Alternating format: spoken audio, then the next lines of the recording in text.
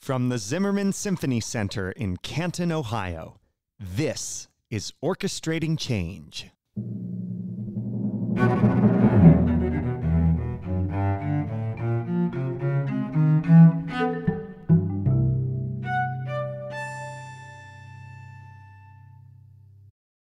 I'm Matthew Jenkins Yarashevitz, Associate Conductor of the Canton Symphony Orchestra. And I'm Rachel Hegemeyer, Manager of Education and Community Engagement. Welcome to our podcast, and thank you for joining us. This podcast will navigate the issues that exist in the field of classical music and the world at large. We invite you to listen with open ears as our guests share their experience as underrepresented professionals in the music industry. We are joined today by Rick Robinson, a composer and double bassist who was a member of the Detroit Symphony Orchestra for 22 years. Prior to joining the DSO, he played here in the Canton Symphony, as well as up the road with the Akron Symphony. He is the founder of Cut Time Productions, a publishing company dedicated to producing chamber arrangements of orchestral masterworks in an effort to make this music more accessible and available to wider audiences.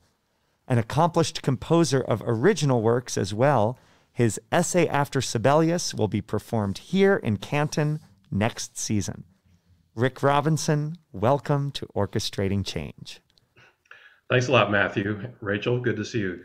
Yeah, thank you so much for being here. Yeah. So just to start off, let's talk a little bit about how you engaged with music growing up and then what led to your subsequent career in music. Okay. Well, I grew up in a musical family. Fortunately, our mother played piano and liked to sing every day. I mean, it was something she needed to do once she got home from work. It was very liberating.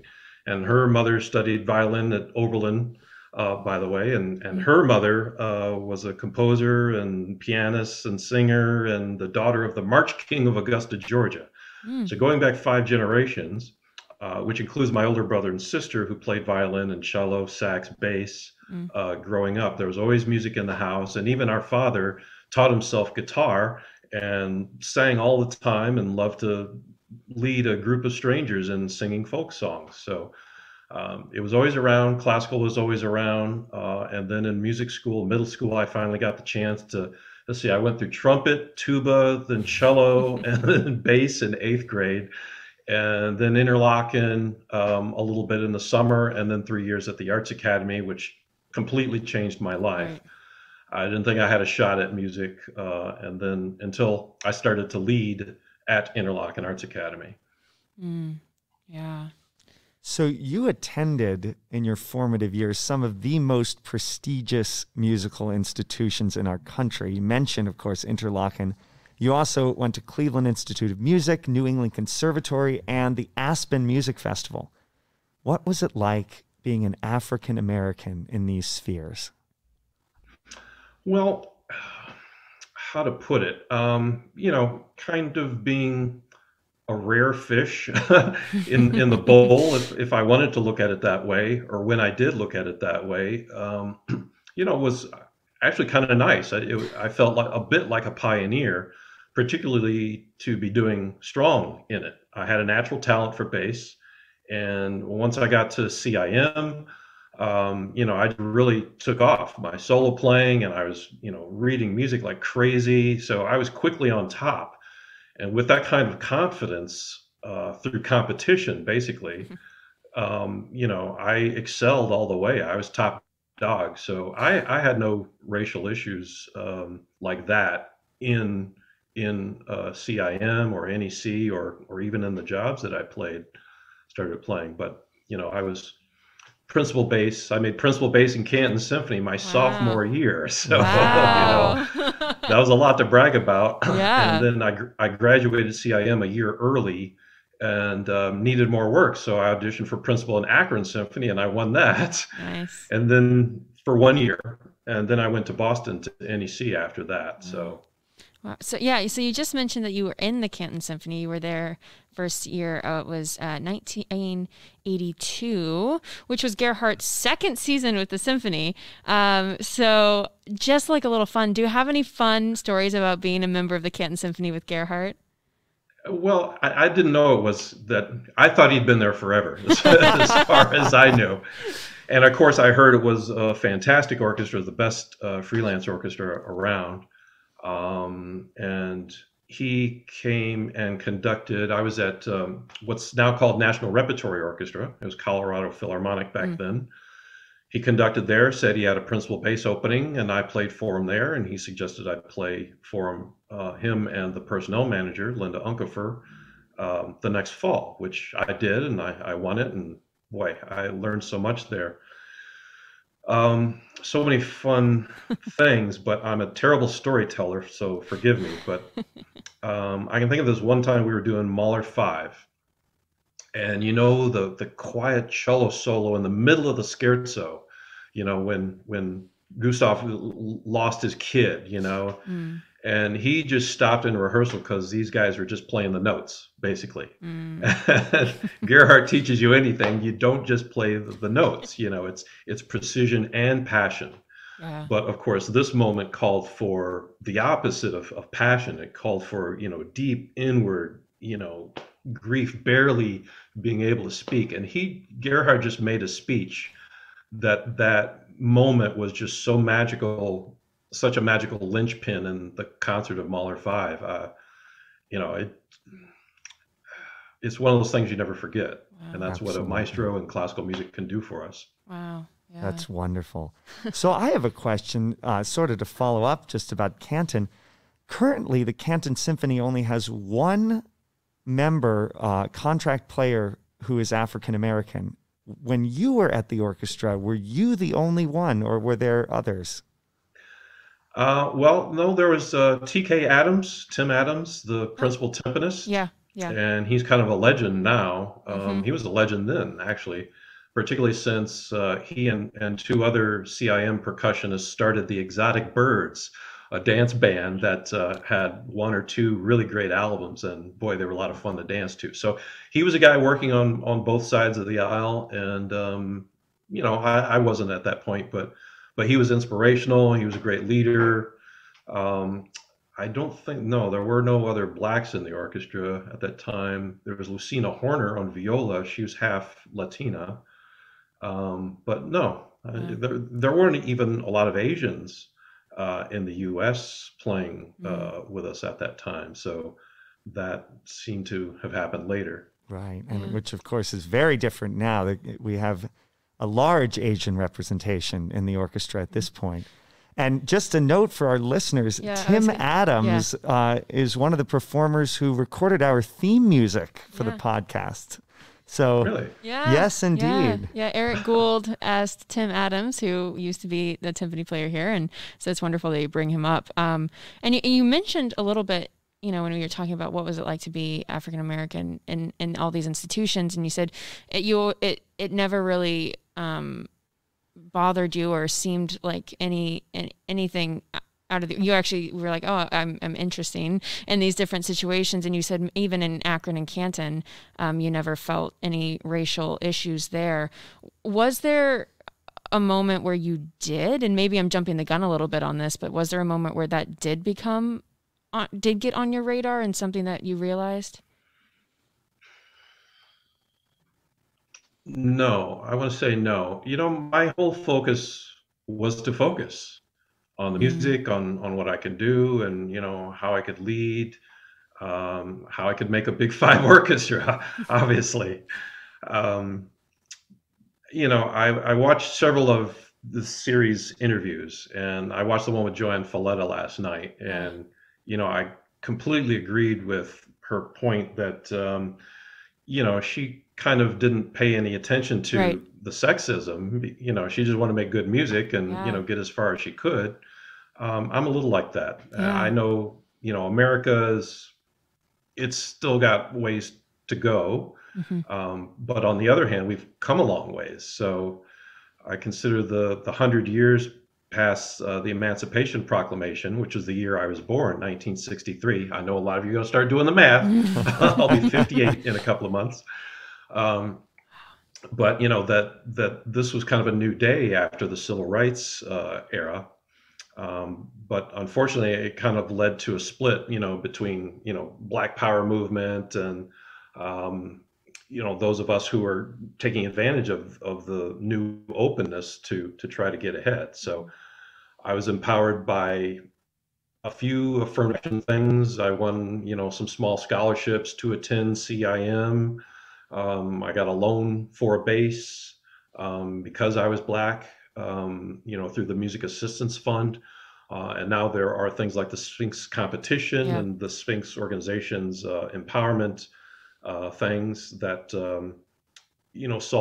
serve a bit of the same function. So, and I think they're needed to some extent, but, we also have to rise to at least the floor of the standards of the orchestra that we're trying to get into. Right. So it's got to come from both sides to rise. Yeah. And that's what I focused on. Yeah. Absolutely. And so just so our listeners know, later this season, we've talked repeatedly in season 1 about the Sphinx organization, and we will have a representative from the Sphinx organization on later this season. Yeah. So we will learn a lot more about that. Mm-hmm. Now, Rick, you got into the Detroit Symphony Orchestra, which is not a Big Five, but it's the next tier down from the Big Five. While you were still in your 20s, and you ended up playing there 22 years. But the circumstances surrounding your hiring were very unique. Can you tell us a little bit about the process and circumstance that led to your hiring in Detroit?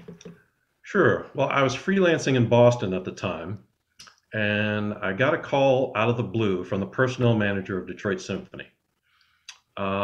He said, we'd been talking with the Music Assistance Fund, which had an internship program, fellowship program, placing Black classical artists, string players in some major orchestras. Mm-hmm. And they were considering having me, be one of the fellows. And I basically said I wasn't interested.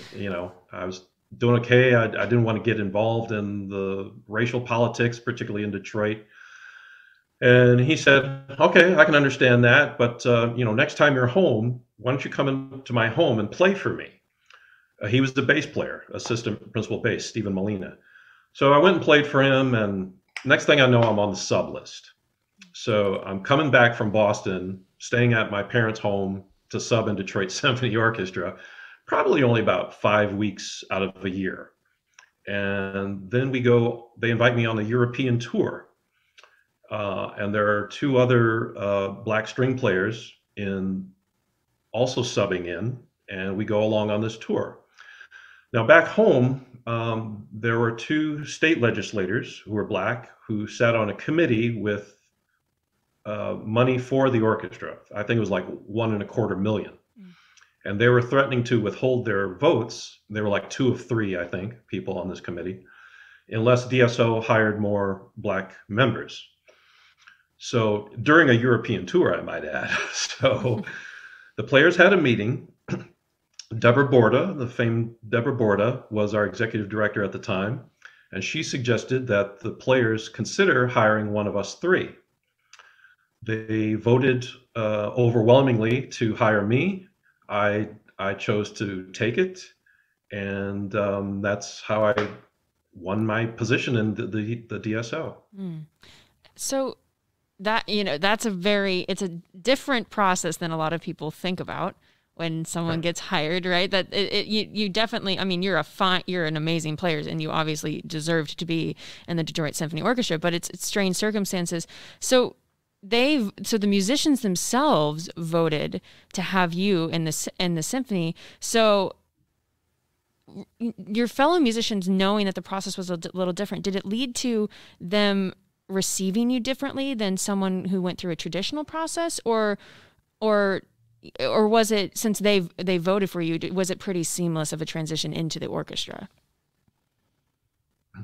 Well, it was certainly unusual, particularly, since it kind of went around the union collective bargaining agreement. Right.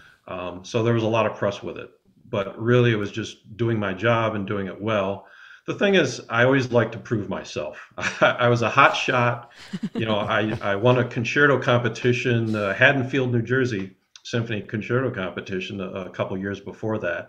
So I was feeling great. There was no one who had anything on me, and I did recitals. I did a recital at Wayne State University that year. I proved I had the chops.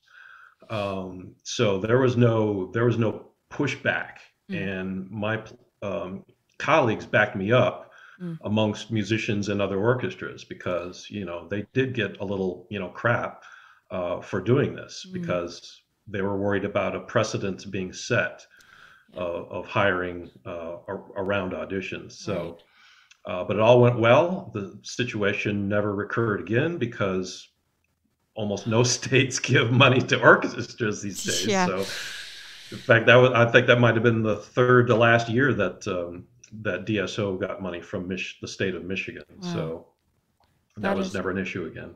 Wow. That is really interesting. And you talk about precedent, and we've had a lot of conversations about lack of minority representations in orchestras, players in orchestras, and how do we encourage more young people to go into classical music, give them the tools to be able to succeed in it, and then so they can get to a place where they can win auditions, right? That's the big question. And so it's really interesting to hear your story, and it's just so unique. And I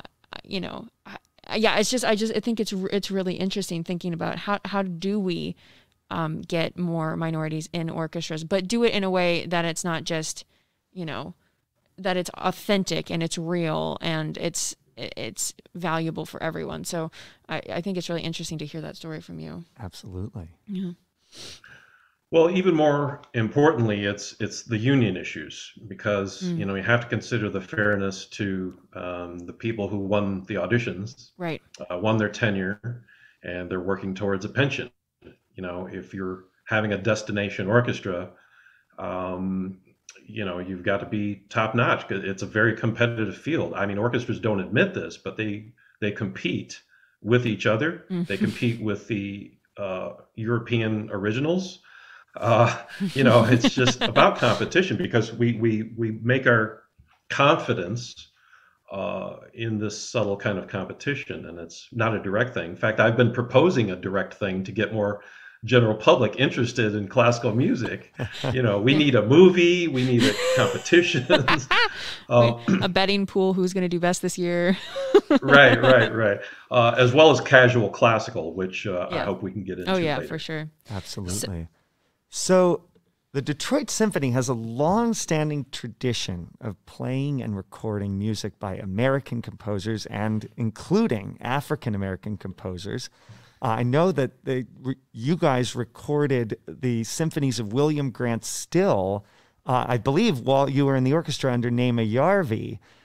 What has this meant to you to be able to play this music as an African-American musician? Naima Yarvi, besides being a fantastic classical conductor, also loved jazz. In fact, he also loved to talk about jazz. Of course, he asked me if I played jazz. I really don't, unless I write it all out. So, but he just loved the swing. So we recorded Duke Ellington and William Grant Still. We recorded the fabulous William Dawson Negro Symphony. Indeed. Or whatever it's called. Negro fantastic Folk piece. Symphony. Yeah. The Canton Symphony CD library actually has that. The Naima Yarvi recording, which I've listened to, and it's wonderful. Yeah. So not only that, but every year the Detroit Symphony did a gospel concert with about, seven singers from about 7 or 8 Black churches in the area. And it was a fantastic event. It was just so feel good. Black music has, as long as I've been in the DSO, has been a strong part of DSO's repertoire every year. So we did a lot of that. And when Naima came in and wanted to record, about 3 CDs a year and do the William Grant Still, we recorded 3 of his symphonies, as I recall. It was a great pleasure to learn this music, because I'd never played it anywhere else, and not only did I love the first Still symphony so much, I ripped it off from my cut time ensembles. Oh my gosh. for all three of them. So Wow. it's just lively, and it blends, the urban pop of its day with classical counterpoint and development, which is what I do in a lot of my compositions, about half of my compositions. But we can talk about that later. Absolutely. So I'm curious, the symphony is playing this music. There's an annual gospel concert featuring singers from Black churches. I gotta rephrase that. Sure. We stopped doing the gospel concert probably about 4 years into my tenure, unfortunately. Okay. However, there was at that time and to this day an annual classical roots concert that is around excellence of Blacks in classical music. So Okay. Very cool. So all of these efforts to perform this music, did this lead to engagement with the Black community that would bring people actually into the concert hall for classical concerts? And has it been sustained? And is it would you say a better engagement of the Black community in Detroit than most of its other peer orchestras in other cities? Yeah. Yes, very much so. It's only grown, as a matter of fact. Now, I should preface, I'm on the board of trustees for DSO now. So I have to speak highly of them, and it's quite natural because I'm very happy and satisfied with what DSO is trying to do. Particularly, our Social Progress Committee, on which I serve, is going to be offering music to any student who wants to learn music. Kind of an after-school program that we're working on, and it's going to be gangbusters. But yeah, engagement with the Black community of Detroit has been mostly of the white collar. So upper middle class, to the Black rich in Detroit would come out and sponsor and serve on committees and bring friends out and get tickets out for at least the classical roots concert and the gospel concert back then. As to regular concerts, it's still just a handful of people who are Black, that I would say, and it tends to be still less than 1%, unfortunately. Yeah, but I think that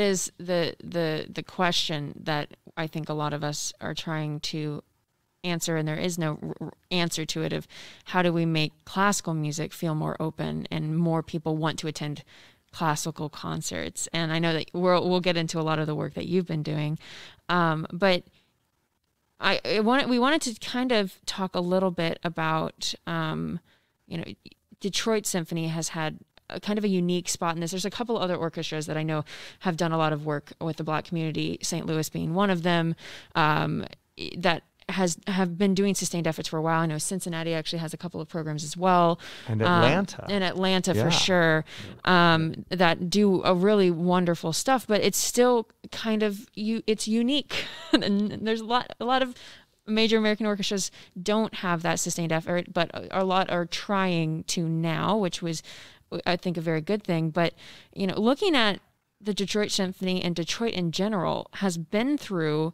a lot over the past 50 years as a city, and the symphony definitely reflected a lot of the strife that the city went through.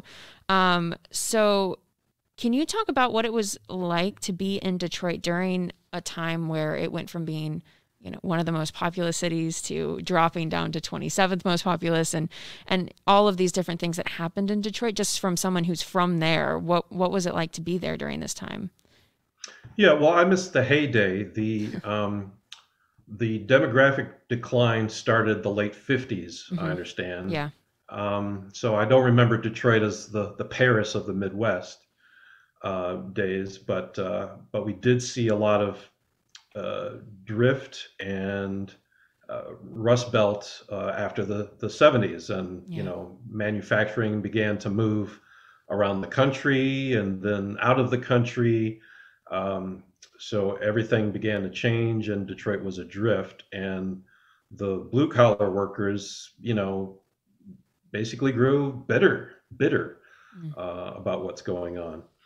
But really, when we look at it, we see an atomization of culture. You know, it's everywhere. We used to just have 5 TV stations, and now we've got cable and YouTube.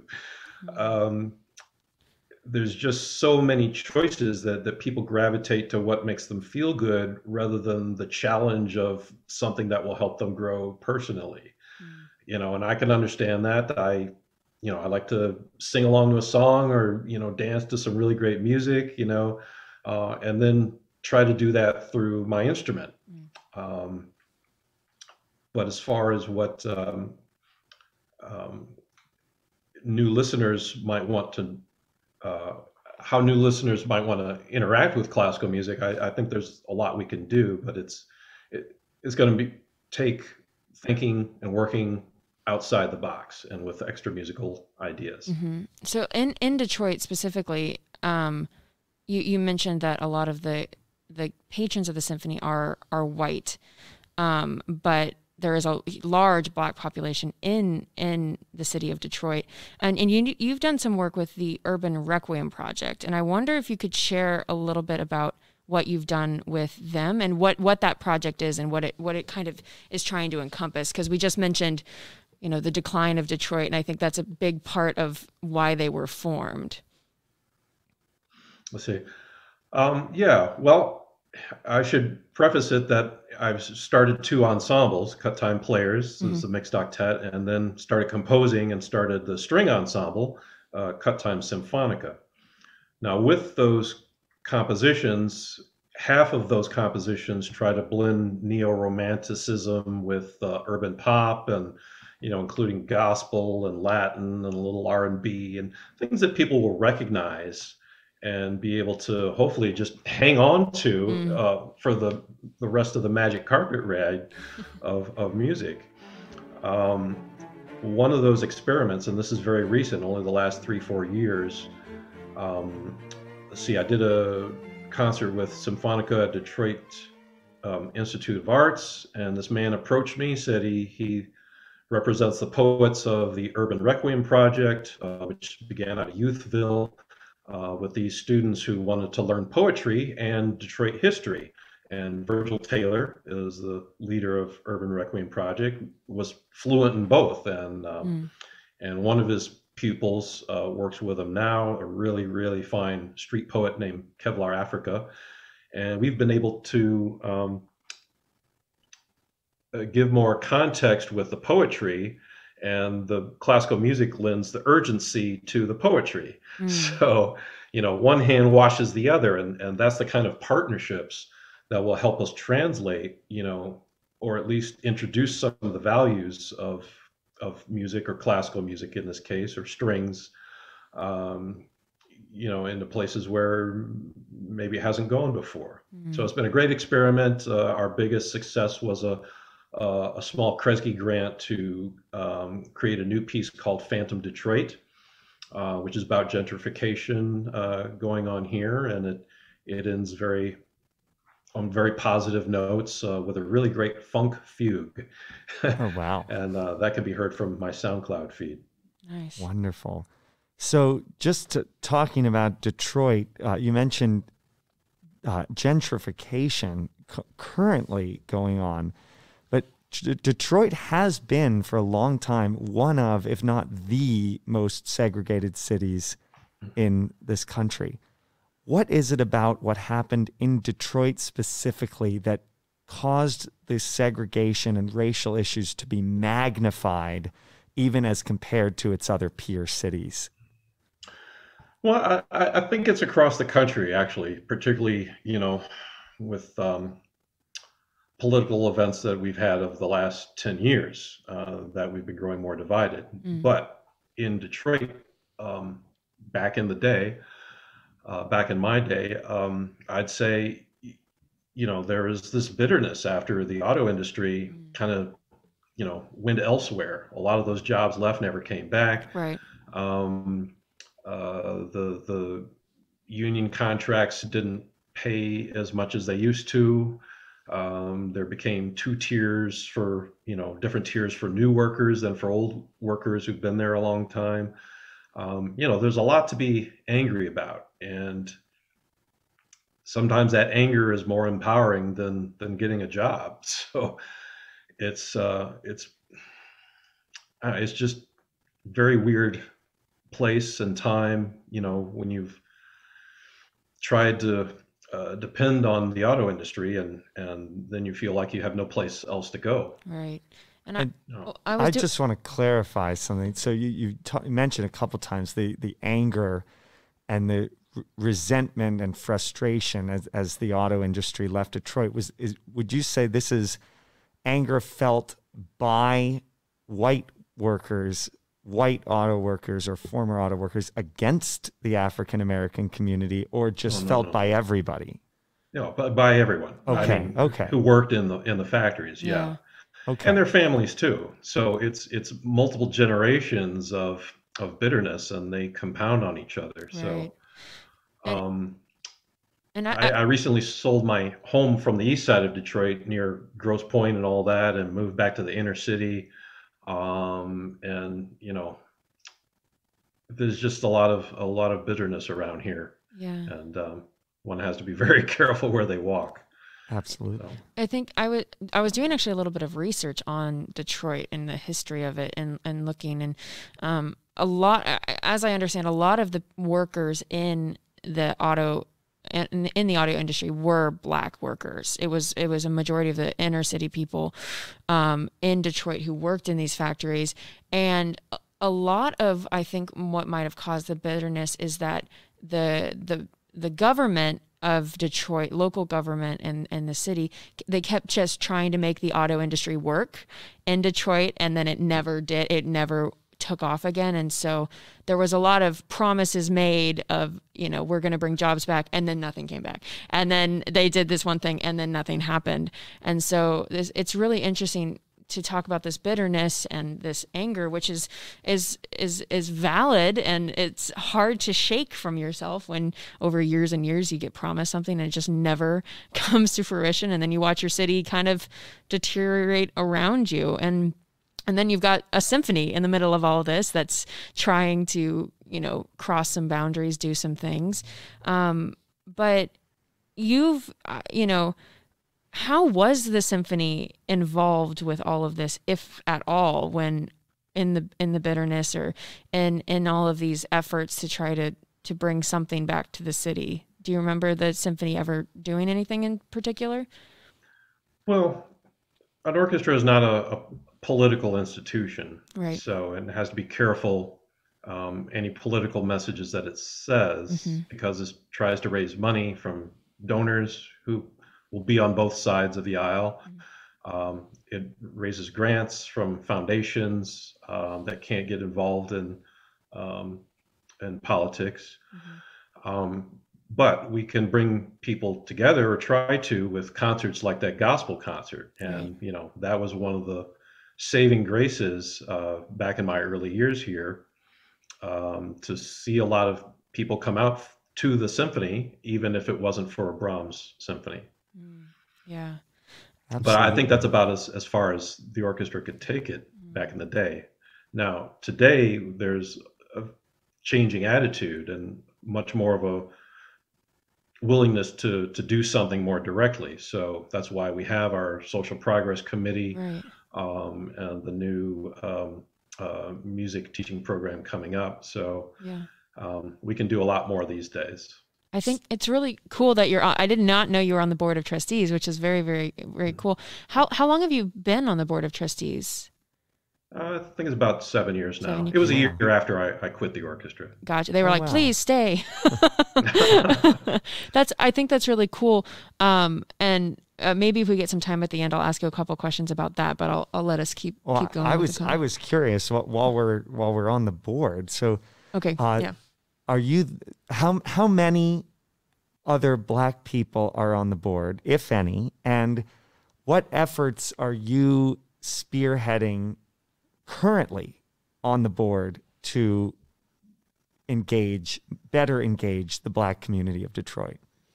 Okay. Well, I couldn't tell you the exact numbers, but after, DSO had a strike lockout back in 2010 through 2011, and then it restructured its board.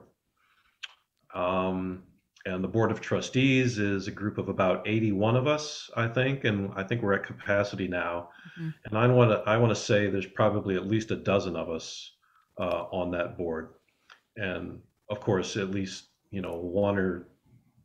at least one dozen from other races too. So we have a lot of Middle Easterners here, Chaldeans, and uh, Latinx, and you name it. Mm. Iraqis, a lot of Iraqis here. I don't think we have an Iraqi on the actually. There's at least one Iraqi on the committee. Um, it's coming along, and I am kind of known as the wild guy, the voice in the wilderness. So at just about every meeting, I've got some wild ideas for the orchestra to at least think about, if not try to fully consider or research. So and I won't say how much they do or don't listen to me, but at least I can suggest some things, and if they don't try them, at least I tried. So Absolutely. that's how it has to be.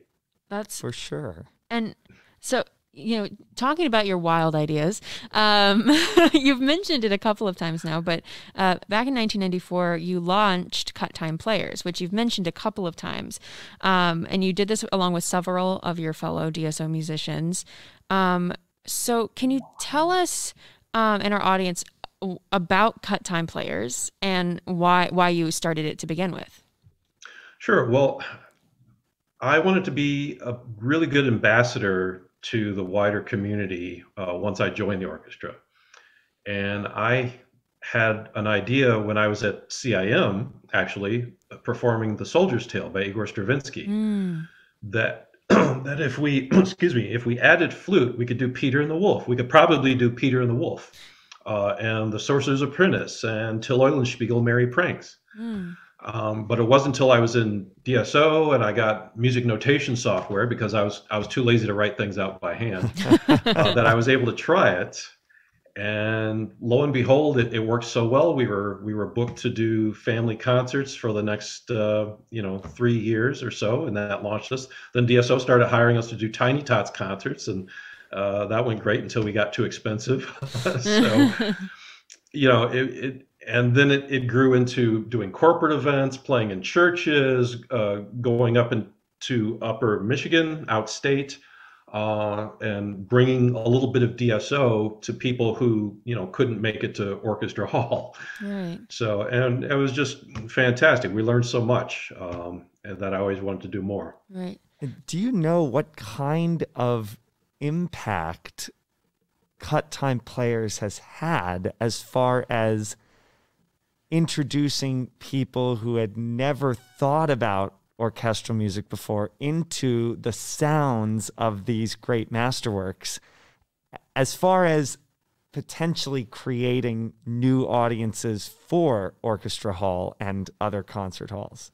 Yeah, no is the short answer. I mean, you really can't know how things are going to spin out for people.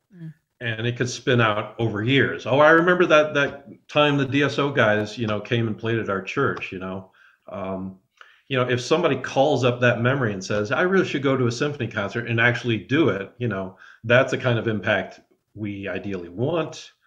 And the sooner the better. But I can't possibly know who took us up on those invitations. Mm-hmm. Of course. So basically the whole idea of Cut Time was to take these large scale orchestral works, which you can only really see at a concert hall because there's 20,000 people on stage. There's not that many, but there's a lot of people on stage.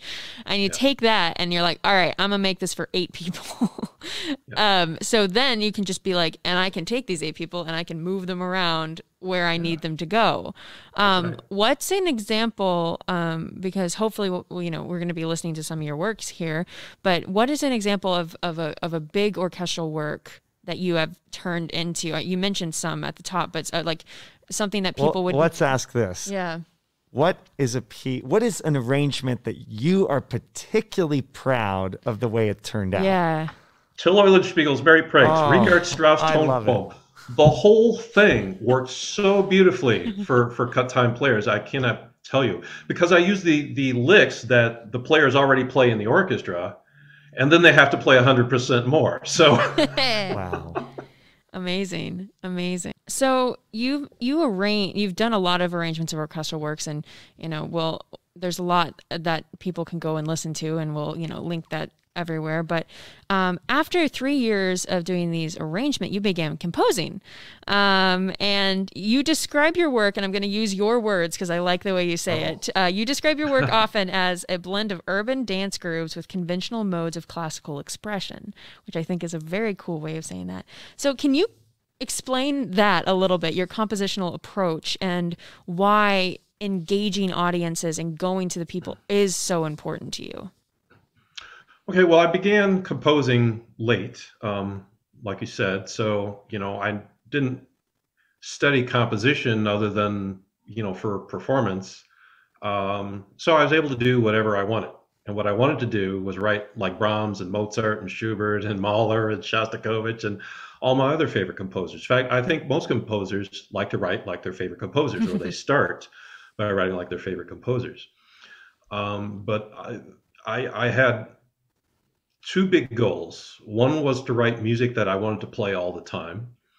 And then the other was to form a bridge, for new audiences or wider audiences, that they could start to learn the rhythms, the language, the dialects of classical music expression, because it's such a great adventure that you don't get in song forms and dance forms, and things of that nature. But, as William Grant Still and Duke Ellington and his symphonic compositions have taught us, you could weave anything into a classical composition, any kind of music that you could write out. So that's what I tried to do, and then to take them into non-traditional places like bars and restaurants and homes and street festivals. Was just icing on the cake. Yeah. Because as a composer, I get to say, I want the audience to participate and nobody's going to give me crap about it. Right? I get this license to experiment, and not only experiment with my music, but to experiment with, anything that I can arrange for my groups. Yeah. So being able to call the shots and have people say, oh, okay, Rick, we're going to try this. And some people really love it. Some veterans and purists really hate it, but that's okay. It needs to be done. And if it doesn't sound like fun, we're just not going to do it. Absolutely. I love that. So while we're on the topic of your compositions, we are performing one of your compositions here at the Canton Symphony this coming season, as we mentioned at the top of the show, your essay after Sibelius. How does this piece fit into your compositional output? Okay. Well, aside from a student composition that I wrote while I was at CIM, a set of Paganini variations for unaccompanied bass, 17 years later, or maybe it's, I can't do the math right now. I had a dream one morning. It was a very vivid dream that Cut Time Players was returning to Detroit on foot from a tour. We had our naked instruments out. We were walking through this wind-swept, grassy hill, coming over this hill, and there was Detroit and the green hills of Detroit. It's not green hills at all here, by the way. This is a dream, right? And there was music that, as we were coming up and rounding the top, that I heard, and then there was descending music. And I rushed down to the computer, I got it in Finale, and 3.5 years later, I finished this 20-minute piece, which if I say it was about my marriage and divorce, will make a lot of sense. But it's better if people come to their own, apply whatever story they want to music. But that's how I started composing, and I was surprised how to finish it. I relied on intuition, figuring things out as I went along. And I made some mistakes. I'll have to revise the piece at some point, but I'm so glad Gerhardt loves it enough that he wants to program it with Sibelius's Third Symphony, because that was the catalyst for the piece. Mm-hmm. The coda of the first movement was our wedding anthem. Gotcha. wow. Okay. Yeah, so there you go. Very well. You know, art comes from authentic feelings, and music comes from real memories and what happens in life. And if you know, it's the reason why we listen to music and any type of music is because we connect to it and we have a reason to connect to it. So, I mean, it's really interesting to know the reason behind it. And I think you'd be happy to know, and I told you this in our conversation we had earlier, but in Gerhardt's episode of the podcast in season 1, he mentions your piece and Sibelius 3 and wanting to program it for a concert. So he's been thinking about it for a while. So Since 2010, actually, when he came to Detroit and conducted the DSO musicians in a strike concert.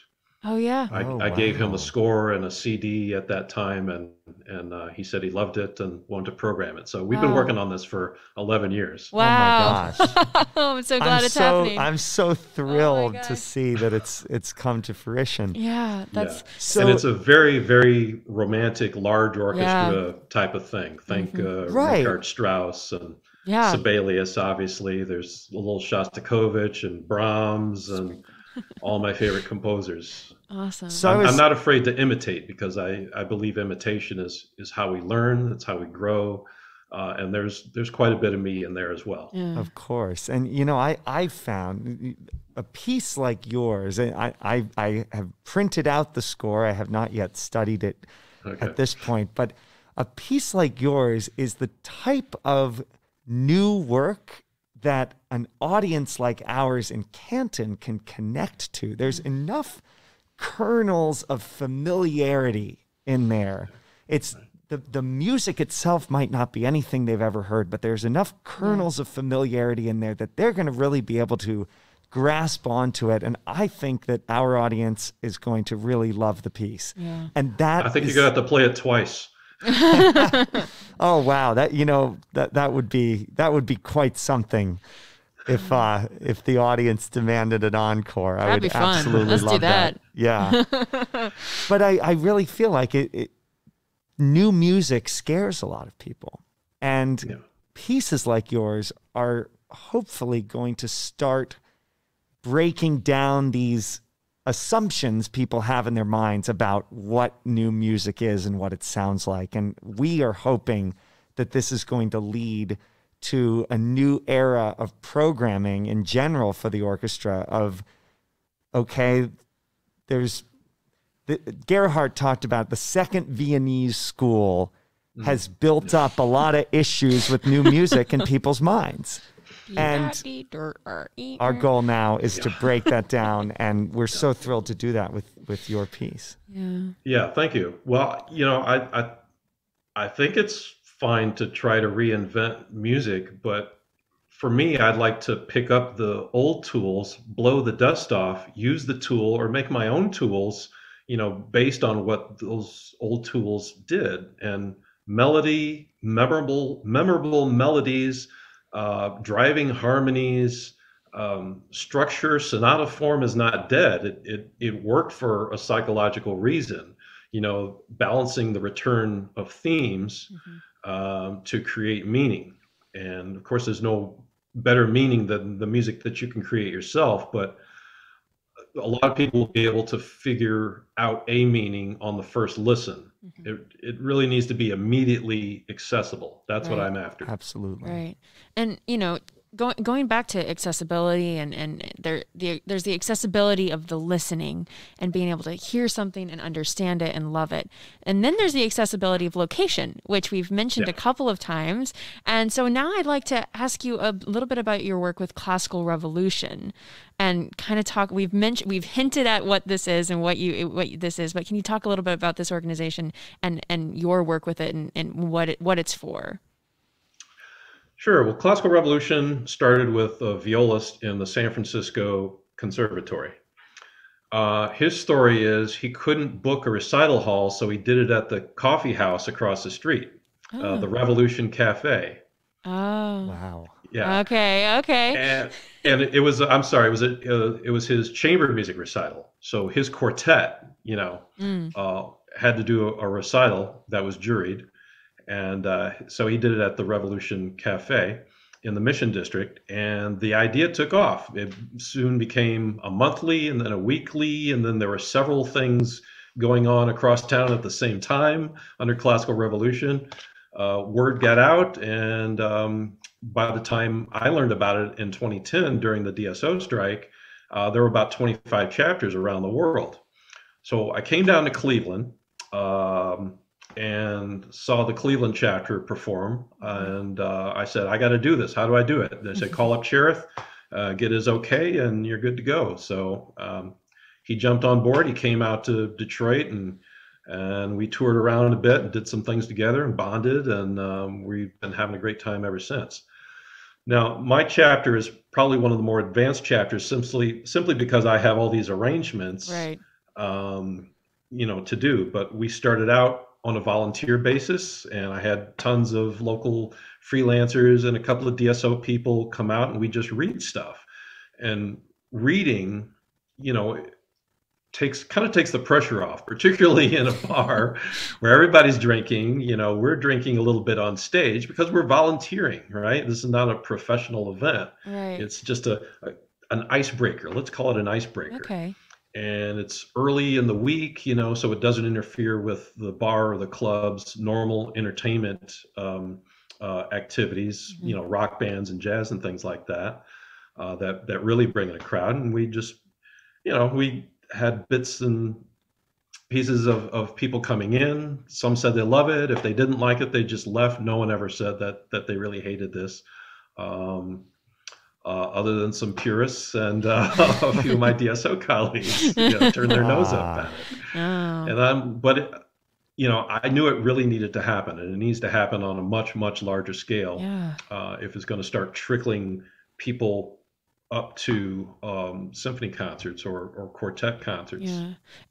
I love that idea, and Matthew can attest to this. I love the idea of just having the music out there, and just if it permeates society in a more natural way. And it's because for a lot of people, the symphony hall is like this scary obelisk of rarefied things, exactly. So if it's just a part of life and people go into a bar and it's there, then it seems less scary, and the barrier of entry, that is the unknown of a concert hall, is gone a little bit. So I think it's a wonderful idea and a wonderful thing.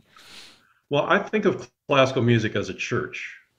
And, inviting people to your church can be a really daunting thing, new people to your church.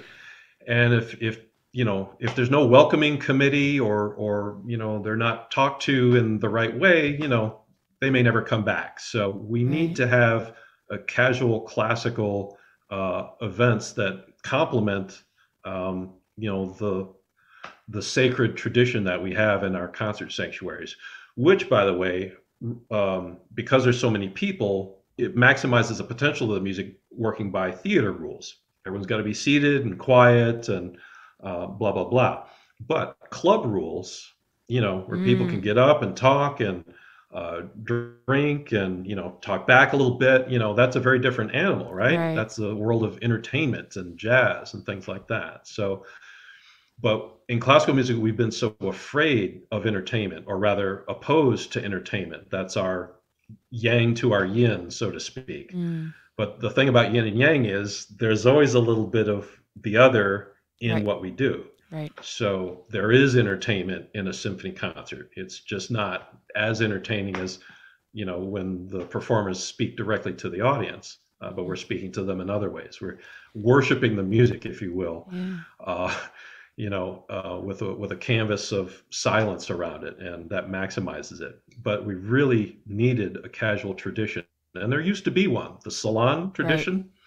Middle class people, experiencing music in homes and friends, with a little bit of conversation and things like that. So I think we can get there. But what I was leading up to is that with club rules, you pretty much have to amplify. And that's a very different animal for classical musicians. I have an amplification system because cut time players started to do some outdoor gigs, so we had to amplify a little bit. And that worked even better inside when I started going into bars and clubs. And I just keep the flow growing by acting like the DJ. right? At the Yeah. radio station. Yeah. Yeah. That's fun. So I may have gotten a lot of this from the fact that I used to play in the Boston Pops Esplanade Orchestra Mm. for 4 summers. And while that wasn't a full-time job, I was happy to have DSO. I did pick up on this idea of, well, people, can drink and eat in Symphony Hall when they set up for Boston Pops. Why can't we do that with a symphony concert? Absolutely. Yeah. So I'm curious, what do you see as the place, as the role of the traditional classical concert going forward? You talked a lot about how these new ways to experience classical music can complement this, but all of us, certainly, we don't want to see the traditional concert go away, and we want to furthermore bring as many new people into the traditional experience as we can. How does the traditional concert experience then fit into all the new stuff that's going on today? Yeah.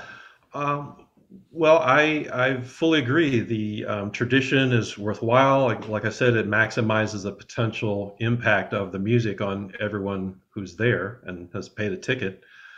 But we need to have alternatives for people to get their feet wet in it, because they're not getting it in schools. They're getting just the opposite as young adults, with sports and video games and pop music, and that's fine. We need all of these things, but we need to show directly and more transparently the benefits to us, as musicians who have this vantage point inside the music. We know what it's like to sit inside an orchestra or be at the front of an orchestra and have all that sound around you. Now we get that in the audience, but whenever these audience members come up close and see the musicians playing and communicating and looking at each other, they start to get it. They start to get at the center of the music. We need to put the new audience at the center of the music, give them one or two really solid experiences at that center. And then they start to get it, that wordless instrumental music, not only means the world to us, but, it's just a different kind of animal that could complement every other music that they love. Absolutely. Yeah. So you left DSO in 2012 and to focus more on all this work that you're doing, their compositions, cut time, all of these different projects. So what would you say are your major long-term goals with your current work and this idea of what you said, like new classical? What are you hoping to see in your career as it plays out with all this work that you're doing? Well, I was hoping that with these cut time ideas, we could build and hire and train and build a franchise or a regular series of pop-up concerts, basically different restaurants, bars, clubs, churches, schools, just appear everywhere, because we've got 3 teams per big city that could do things at the same time, of what I call new classical, which is pretty much any kind of experimental presentations of classical music that build bridges to less experienced audiences or music lovers.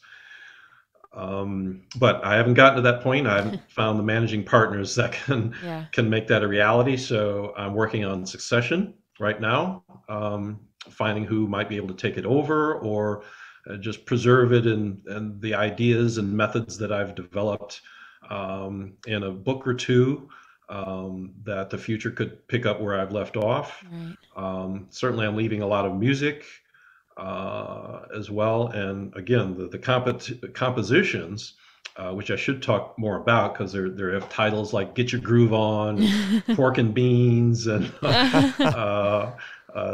things like that, that hopefully will draw some curiosity. And it's the curious people that we have the best chance to attract. a little bit, but we've got to satisfy that curiosity. We've got to answer the burning but unspoken questions because they don't know how to ask the questions most of the time. And people who do are able to ask questions, they're going to do it awkwardly, So we've got to be able to ready to answer that. What is classical? Why do you wear tails? Why do you play the Beethoven 5 every other year? And talk about the standards, talk about how we refresh the music, talk about how it's a little bit different every time, but they're not going to pick up on those subtleties. So we've got to hammer them over the head on what difference that we as individuals can make, particularly you, Matthew, as a conductor. Every time you get up there and do Beethoven 5, you've got to find one little kernel, like Neme Yervi used to do with us. He'd find a different way to do every piece, even if we're doing a four-peat that week. And we just have to keep an eye on him because, we never knew when he was going to, give us a proverbial wink and a nod, and we'd have to watch him because he's going to try to trick us up. And this is the sport of making music matter. This is the game of making a difference. And people need to understand that it is a sport, that it is a sort of athleticism, or, if only intellectually or emotionally, that this music can be so different, Right. Spinning out of one little change from early on and spin out into other things. Name was brilliant at that and inspiring. Yeah. So I would like to take a little bit of time for you to share a little bit about some of these compositions, and hopefully our listeners can get little sneak peeks at some of these things. But would you mind sharing with us some of these compositions that you've mentioned with these fun titles? Okay. Well, I talked about the essay after Sibelius being my first orchestral composition, and I didn't think I'd become a composer at all. Then I finished this, and then it actually won a reading. I submitted it for the African American Composers Readings that DSO had in 2003. And then Thomas Wilkins, who was our assistant conductor at the time, and he always directed the classical roots concerts, he chose it to get a full premiere in 2006. Wonderful. And then I started to see if I could be an intentional composer. So the first piece I tried to do was for string sextet, because I know strings. And I started to write a piece about me and my fiance, how we got together and, the different stages of that relationship that hopefully anyone could relate to. And I think the second movement was called Encounters, and it's sexy. It's very sexy music. I think a lot of music is very sexy, particularly if it's just strings. So it fit right in. Anyways, it's a great piece. It ended up Wedding Bells, 5 movements, great piece. And then I started to do a little bit of rock influence with the Gigue Rondo for oboe and string quintet. And that led to trying to Get Your Groove On, which is a classical player taking a night out on the town looking for a dance groove to fit his mood after playing a Brahms symphony. How fun. Which sounds really terrible, but we go to these different clubs, so a little classic rock, a little early jazz, then some rockabilly, all these kinds of things, and he thinks about music history in between each venue. So you kind of hear that. The audience kind of hears that. Cool. So they get into it. And then just to skip ahead a little bit, probably one of my biggest pieces is called Highland Park, Michigan, City of Trees. Now, Highland Park is a very small suburb within Detroit. It's surrounded by Detroit. It's very inner city. Used to have these big, tall, beautiful Dutch elm trees that had to be cut down when Dutch elm disease came along and threatened to topple on people's houses. So Detroit, Highland Park looked very desolate after they cut down all these trees. So it kind of contrasts the past when there were all these beautiful trees with the present when there weren't. And its attitude, or rather, also reflecting symbolically an attitude kind of against mainstream education. So the piece is really about, bullying, and the effect on students who want to learn. Wow. Wow. Yeah. Oh, but it's very, it's got hip hop, it's got gospel, it's got some Islander music, for contrast. It's a very strong piece, and I finally orchestrated it 2 years ago. Wonderful. That's amazing. So which piece would you like to share with our audience today? Well, I think City of Trees would be really indicative. The thing about classical music is, you can't just pick one excerpt of it and Of course. and have it represent the whole piece. So it's kind of going through the whole thing. But I hope we play, I know, the snippet to put on that will get people to listen to the whole thing. All Wonderful. right. So here is a small clip of Rick Robinson's City of Trees.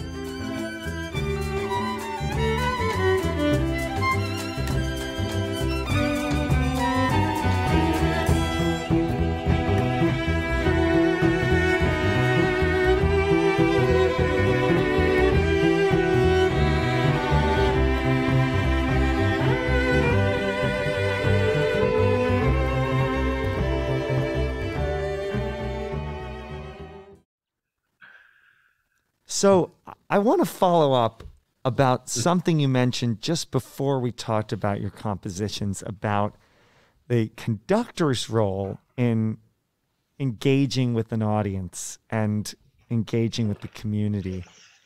Do you think that there is a role for the musicians of the orchestra to do the same? And would you say that it's something that is being done enough or could be done more at this point? We definitely have to do more. In fact, I don't think we've even begun to explore all the ways that the musicians themselves could be the best conduits or the best translators of what classical music does for us to curious new listeners. We need to lay down the academia for a while and talk from the heart, talk personally, emotionally, about what this music does for us. Frankly, I mean, we try to play every piece like it's the one that saved our lives, but but trying to put that into words, we'd almost have become English majors. But there are people who are really good at writing about the emotional impact of music, such as Alex Ross or some of the newer music critics that are left. But really, it's the non-musicians, put things in language that we classical musicians don't tend to use. So it almost takes asking, our family and our close friends, well, what do you think of classical music, or what don't you like about classical music? And then trying to answer those questions. Whenever I do Classical Revolution Detroit, I'm imagining that everyone is family and friends, that there are no strangers here, that they're just genuinely curious on why you chose to play classical music and get a straight, honest, and effective answer. Now, metaphors work really well. I use several. Besides the church analogy, classical music is like a sailboat and pop music is like a powerboat, right? Anybody can do it, just get on that throttle and the ride's over in a few minutes. Whereas sailing, you have to know a lot more about what you're doing or what you're listening to. It's quieter. It uses physics, rather than electronics.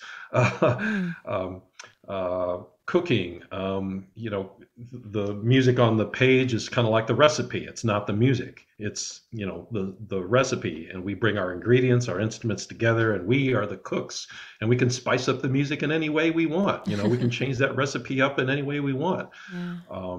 And make it fresh and ours. It's all about taking ownership and sharing that license for the music with people who don't think they have any license or right to be in the audience, because they don't know what a movement is, they don't know what a development section is.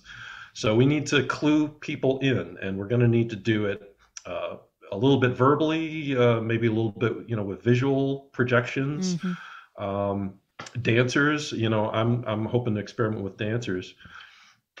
So there's all kinds of ways, all kinds of ideas. I'll leave it there. We had a wonderful collaboration a few years ago with a local dance troupe. We did Carmina Burana, and it was to this point, the only sold out Masterworks concert that we've had in my time with the Canton Symphony. And it was incredible. It was having that added element brought people who would not have otherwise come out to the symphony that night. Yeah, that's right. So these kinds of collaborations, partnerships, have the potential to bear really big fruit. And I think they could be more permanent. I think, if I had my druthers, I'd have a choreographer, on my team. I'd have a poet. I'd have a visual artist, someone who could do visualizations based on my compositions. I would love to have that kind of thing. The stuff with the poets has been truly fantastic. And there's other ways to collaborate that I haven't thought of yet. Right. Well, thank you so much for being with us today and for sharing your music with us and your story and all of the wonderful things that you've done with your life. And we always ask everyone the question, how do we orchestrate change? And I think I'm going to ask you the same question. You've been doing that for a while. You've literally been orchestrating, right? You've been writing music and changing things up. But looking forward at the larger picture of classical music and the issue of representation and the issue of audiences and the issue of, it seeming like it's a dying art, or what do you see as the way that we orchestrate change moving forward?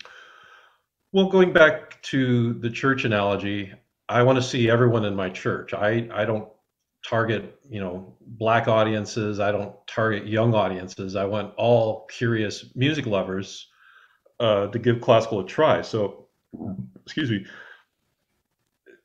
So I think, again, if we empower the musicians to be very personal and intimate and informative, that eventually will lead to a trickle of sales, and then maybe a steady stream of sales to the Canton Symphony.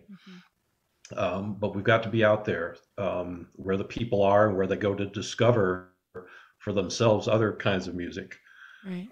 But we're going to have to amplify. We're going to have to be entertaining, or infotaining might be a better word to use, and clue people in, particularly about shaping the music. And I know Gerhard and I will both get on this. We'll sound like the same person. That music that doesn't have phrasing or shape, is just a waste of time. Right. Because we've learned the notes and the rhythms, but the music is in between the notes and the rhythms, and it's between us. So we need to be very demonstrative, use our body language to add extra drama or to dramatize what we believe is going on in the music. Even more than the Berlin Phil, the bass is moving like trees, swaying like trees. Oh, I would love to do that. I just think there's a lot of ways we can cut classical loose and intrigue people enough to come see us then play in our orchestras. Right. Rick Robinson, thank you so much for being with us today. You're welcome. Thank you. Rick Robinson, double bassist in the Detroit Symphony Orchestra for 22 years, founder of the Cut Time Players, and composer of the Essay After Sibelius, which will be performed on our upcoming Canton Symphony Orchestra Masterworks season. Orchestrating Change is a production of the Canton Symphony Orchestra. Our theme music was composed by Eric Gould and performed by Derek Snyder and Tim Adams. Our audio engineer is Nathan Maslick. Thanks for listening, and we'll see you next time.